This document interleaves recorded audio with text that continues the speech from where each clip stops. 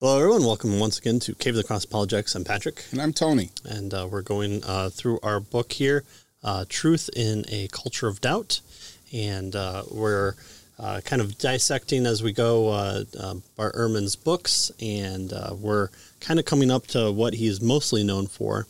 And so the authors of our book, they kind of split these into kind of the meta-narrative of Scripture, and then the digging into, the contradictions in Scripture, supposedly, and they go on from there. So, so this kind of takes his books and makes chapters out of them. Exactly. Yeah. So this one is more about Scripture itself as opposed to philosophical like the previous ones were. Right? Yeah.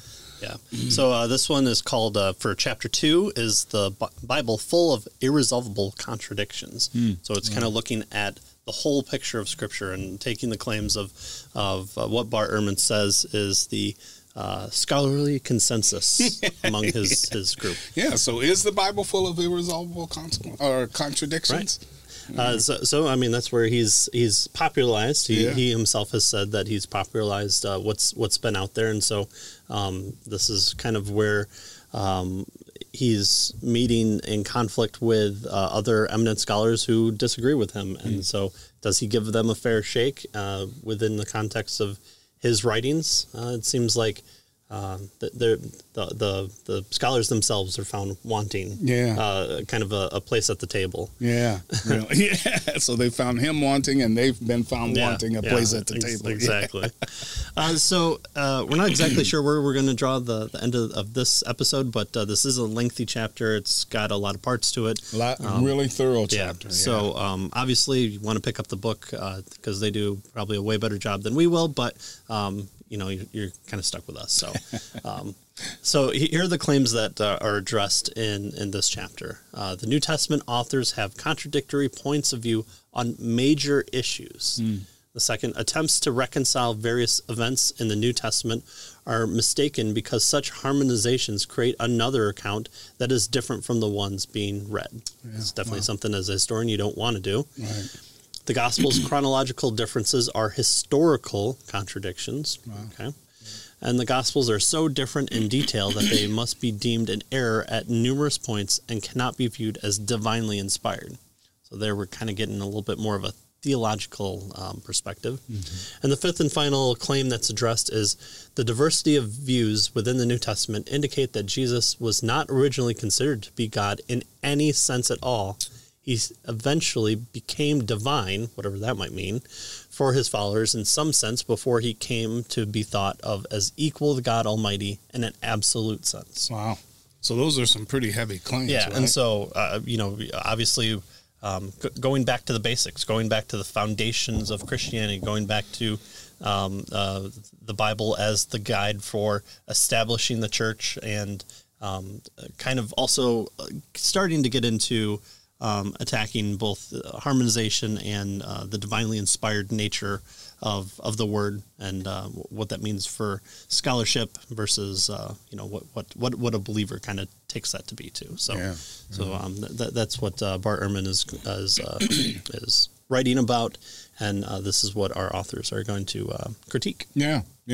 Good. So the first thing they do in the introduction, kind of before they get into these various claims, is they ask, is Bart Ehrman a fundamentalist? Right? Is he a Bart Ehrman fundamentalist? Right?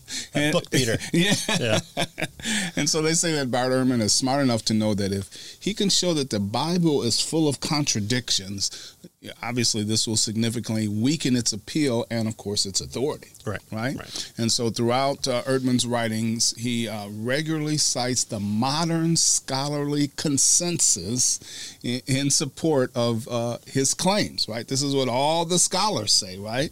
According to Ehrman, his views are standard fare, held by all his closest friends, are widely accepted among New Testament scholars, and are rightly taught in seminaries and divinity schools. Right. So everybody agrees with him, so it sounds like. You yokels at the low level, you don't understand what we're doing, but even your pastors are being taught that the Bible isn't what you think it is. Yeah, wow, yeah. However, it is only the defining scholarship on his own terms that he brings into this. And by excluding scholars who disagree with him, that Ehrman is able to imply that he is supported by all other scholarships. Yeah, so what does he mean by scholars, right? That's the issue here, right? All the scholars believe this, right? Okay, what do you mean by scholars, right? Craig Bloomberg and Gary Habermas, these aren't scholars. These are biased men who don't hold to his rigorous standard, I guess. And you know, there are people that critique, and critique is fine, but to not even establish a place for them in a response of what you're presenting to people in a popular sense. I mean, you can probably give him his first book, but once he comes into prominence as a popular critical scholar, to not address these points of view seems to be leaving your audience with a little bit more swagger than what the views of what your view is. Yeah, what's really out there. You know, why not address the best that the other side has to argue to see if your competing view can outweigh them, or if they're so weak that the next competing view to yours is being so powerful, you can just knock them down. Yeah, you know? yeah.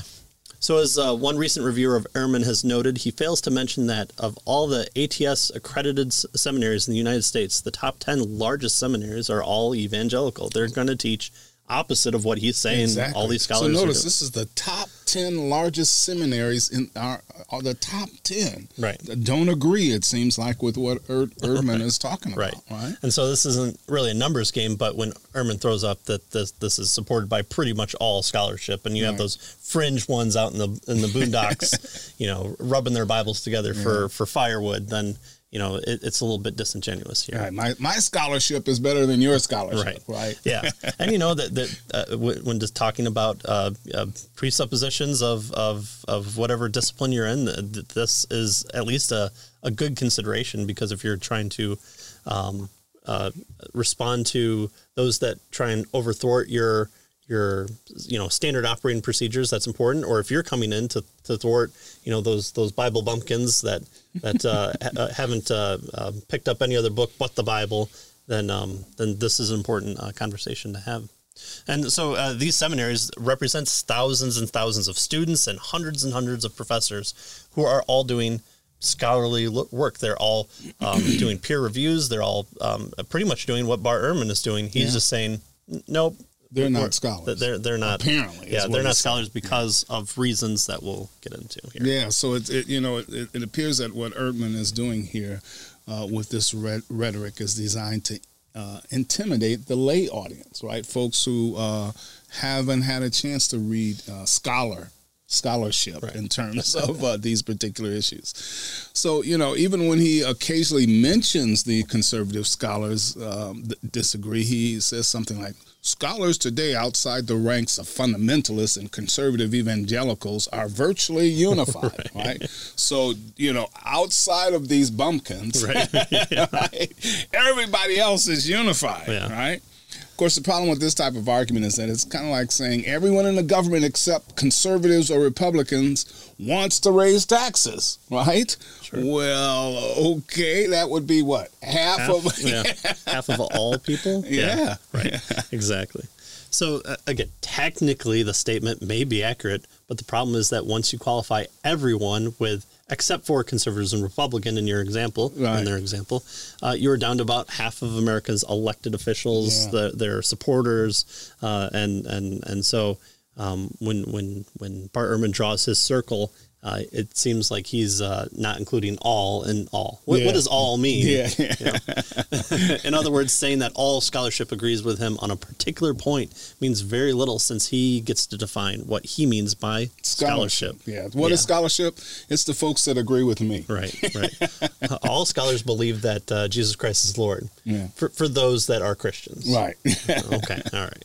The fact is that... So we can play that game too, sure. right? Why not? The fact is that hundreds of reputable biblical scholars disagree with Ehrman on his key points, and we see that in the vast amount of books that are continuously put out and lauded and subjected to the same historical narratives that he presents, and the same viewpoints that he comes into contact with. Just because you're a believer in what you're looking at doesn't necessarily make it wrong or untrue or should be discarded because I mean, just thinking logically of it, if you are studying the universal model of the universe and you don't believe in heliocentrism, why are you even considering heliocentrism in your start if you don't kind of want to push for that? So yeah, you could take the opposite approach, but it seems to be that you're going to take the path of the belief that you're studying. Yeah, good. So what does he hold then, right? In other words, Erdman holds that the New Testament, in order for it to be inspired, it must have certain characteristics. So this is Bart Ehrman's list of must-haves. That's right. For the Bible. If the Bible is inspired, it must meet these standards. Right. Okay. Basically, is what he's saying. Right. So it must have been copied a certain way throughout the years. Right. And of course, it's by what he thinks the way it should be. Right. Secondly, one must have close to absolute certainty about virtually every reading and translation. We have to know that this particular translation is exactly the way, and that the authors meant it to be, right? And the reading is exactly what they wanted to say, right? So it must have close to absolute certainty about virtually every reading and translation. And then number 3, the Bible must contain books that say the same thing in almost exactly the same way. Right. Yeah. Right? So if one of them says that, Jesus turned the water into wine, they all must say that Jesus turned the water into wine. In that same way. Exactly. Yeah. So when Erdman realized that the Bible didn't meet his expectations, he fell hard, is what our authors tell us. He began to see diversity, right, as contradictions. Right, so Jesus turned the water into wine. The water pots. There were a bunch of water pots, or there were 5 water pots. Somebody said bunch. Somebody said 5. Which is it? That's a contradiction. Right. That kind of stuff. Right. Yeah. And so when he realized that the Bible didn't meet these expectations, he kind of that was it for him, right? He began to view harmonization, right? Okay, now we can harmonize these accounts and put them together so that they work. Which every historian has to do for anything with more than one account. Yeah, exactly. So he began to view this harmonization as really being irresponsible in terms of, doing history. Right. Yeah.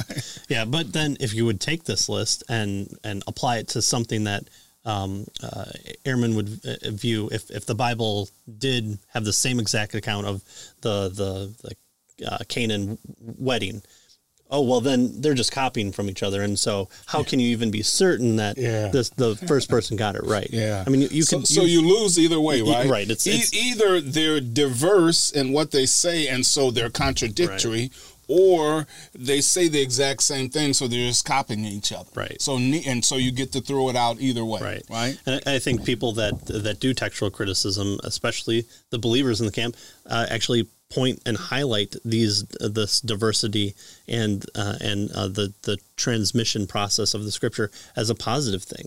So if you're trying to sneak in Jesus is divine only here, then having a central text that's controlled by a small set of people, well, that's easy to manipulate. But if it goes out to the known Roman world and we find pieces in Turkey and Africa and Asia and all these places, well, that actually strengthens the ability to see the central claims within all these. And so, these points are being made and textual criticism within the text and the bird's eye view of the text have been written about, and the diversity doesn't seem to be that much of a problem. In fact, Bart Ehrman's own number, I always say this because it was my first introduction with James White. He always used to say there are 300,000 variations within the text of the New Testament. Right. And James White's like, well, it's probably more like 400,000. And so that's now the number that Bart Ehrman uses. Yeah. So he can appreciate the scholarship of New Testament. They left out believers. the. Yeah. That's one of them. That is technically one. Right. Well, they said the twice, right? When they were translating. Right.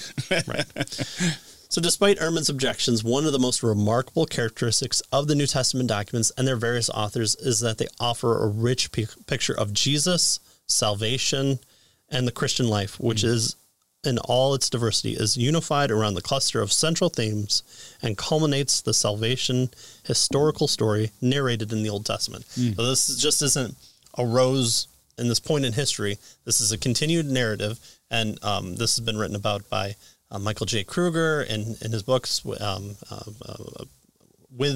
Kostenberger, but also separately.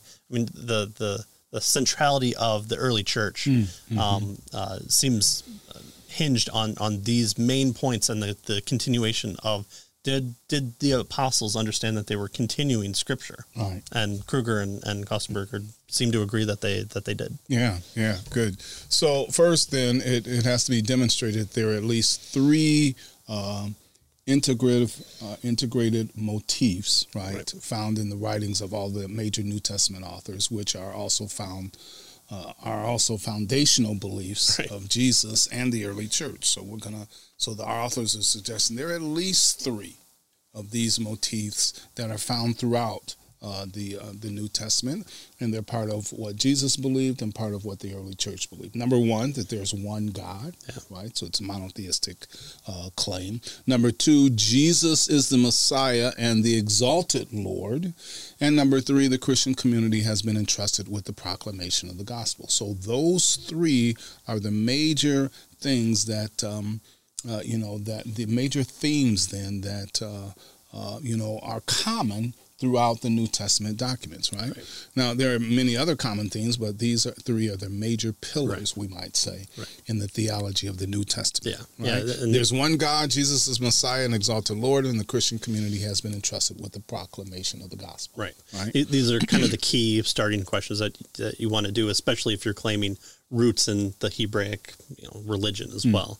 So, the Shema, the one God, that's definitely Old Testament. The Messiah, that's also a claim found in the Old Testament, and that the Christian community proclaiming the gospel. Well, that's exactly what the Israelites were supposed to be doing to the nations at large. So these motifs, as they call them, is an accurate word because continuing on the Scripture tradition, being able to link it to the Old Testament, having the claims made by Jesus and the apostles and Paul and James and the like, they're not just suddenly arising out of nothingness. They draw from previous beginning points that were formed in the Old Testament. It's at least with Moses, and so that's why we are focusing on these three as well.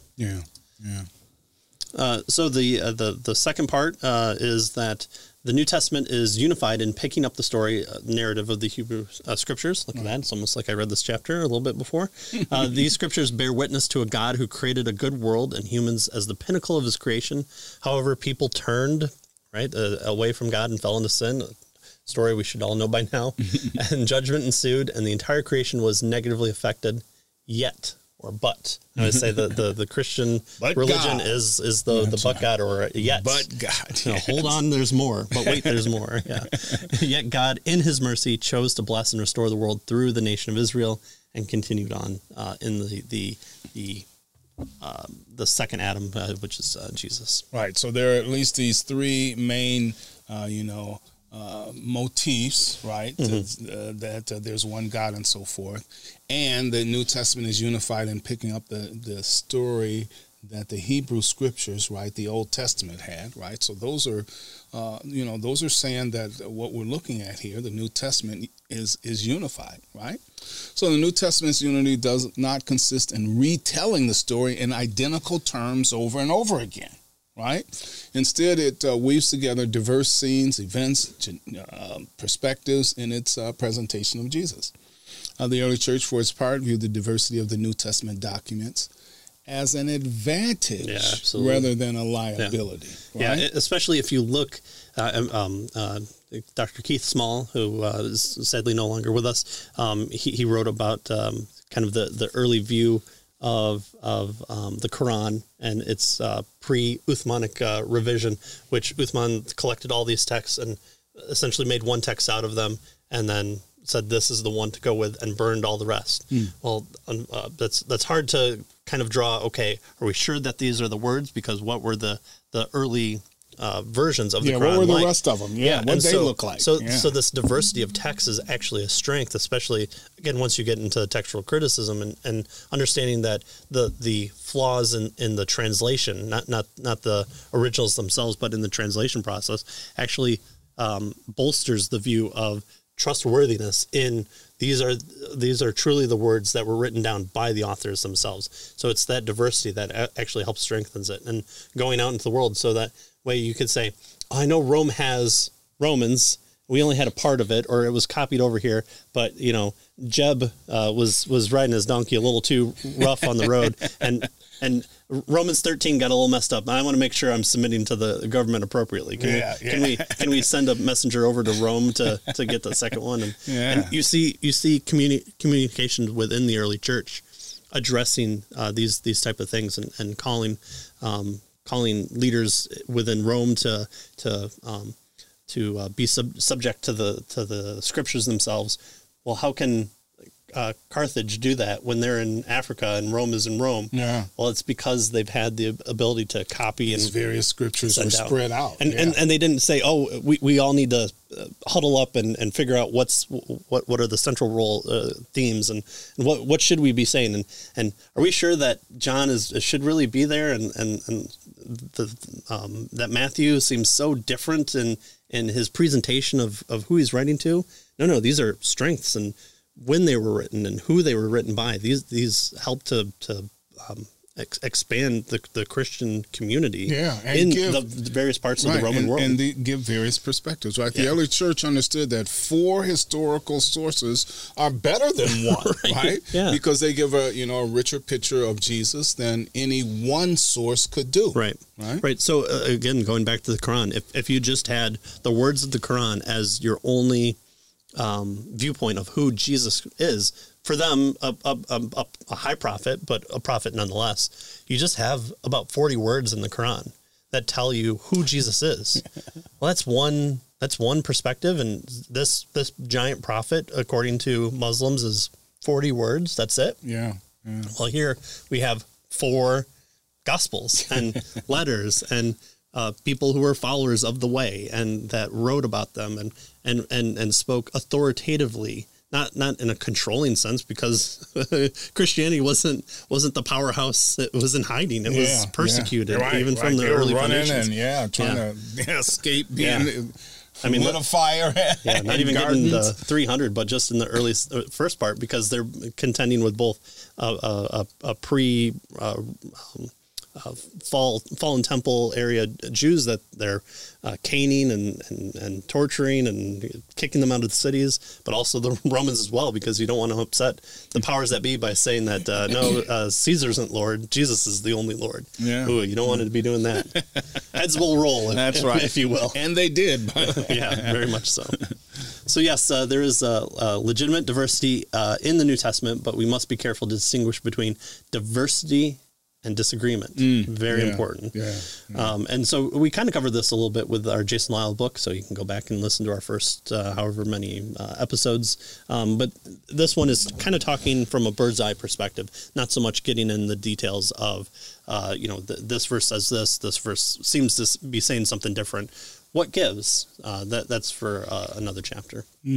So to be sure, the New Testament presents varied historical perspectives that at times call for harmonizations. And you have this no matter what happens. If you and I were down here and a plane fell into the to the roof of the house, we'd probably have different ways of saying the plane fell into the roof of the house. Let me tell you about it. That's a story. And so figuring out, it got Patrick and not me. Oh, but what Tony meant was it crushed Patrick, but his foot got brushed up against. Right. Oh, so Tony's lying here.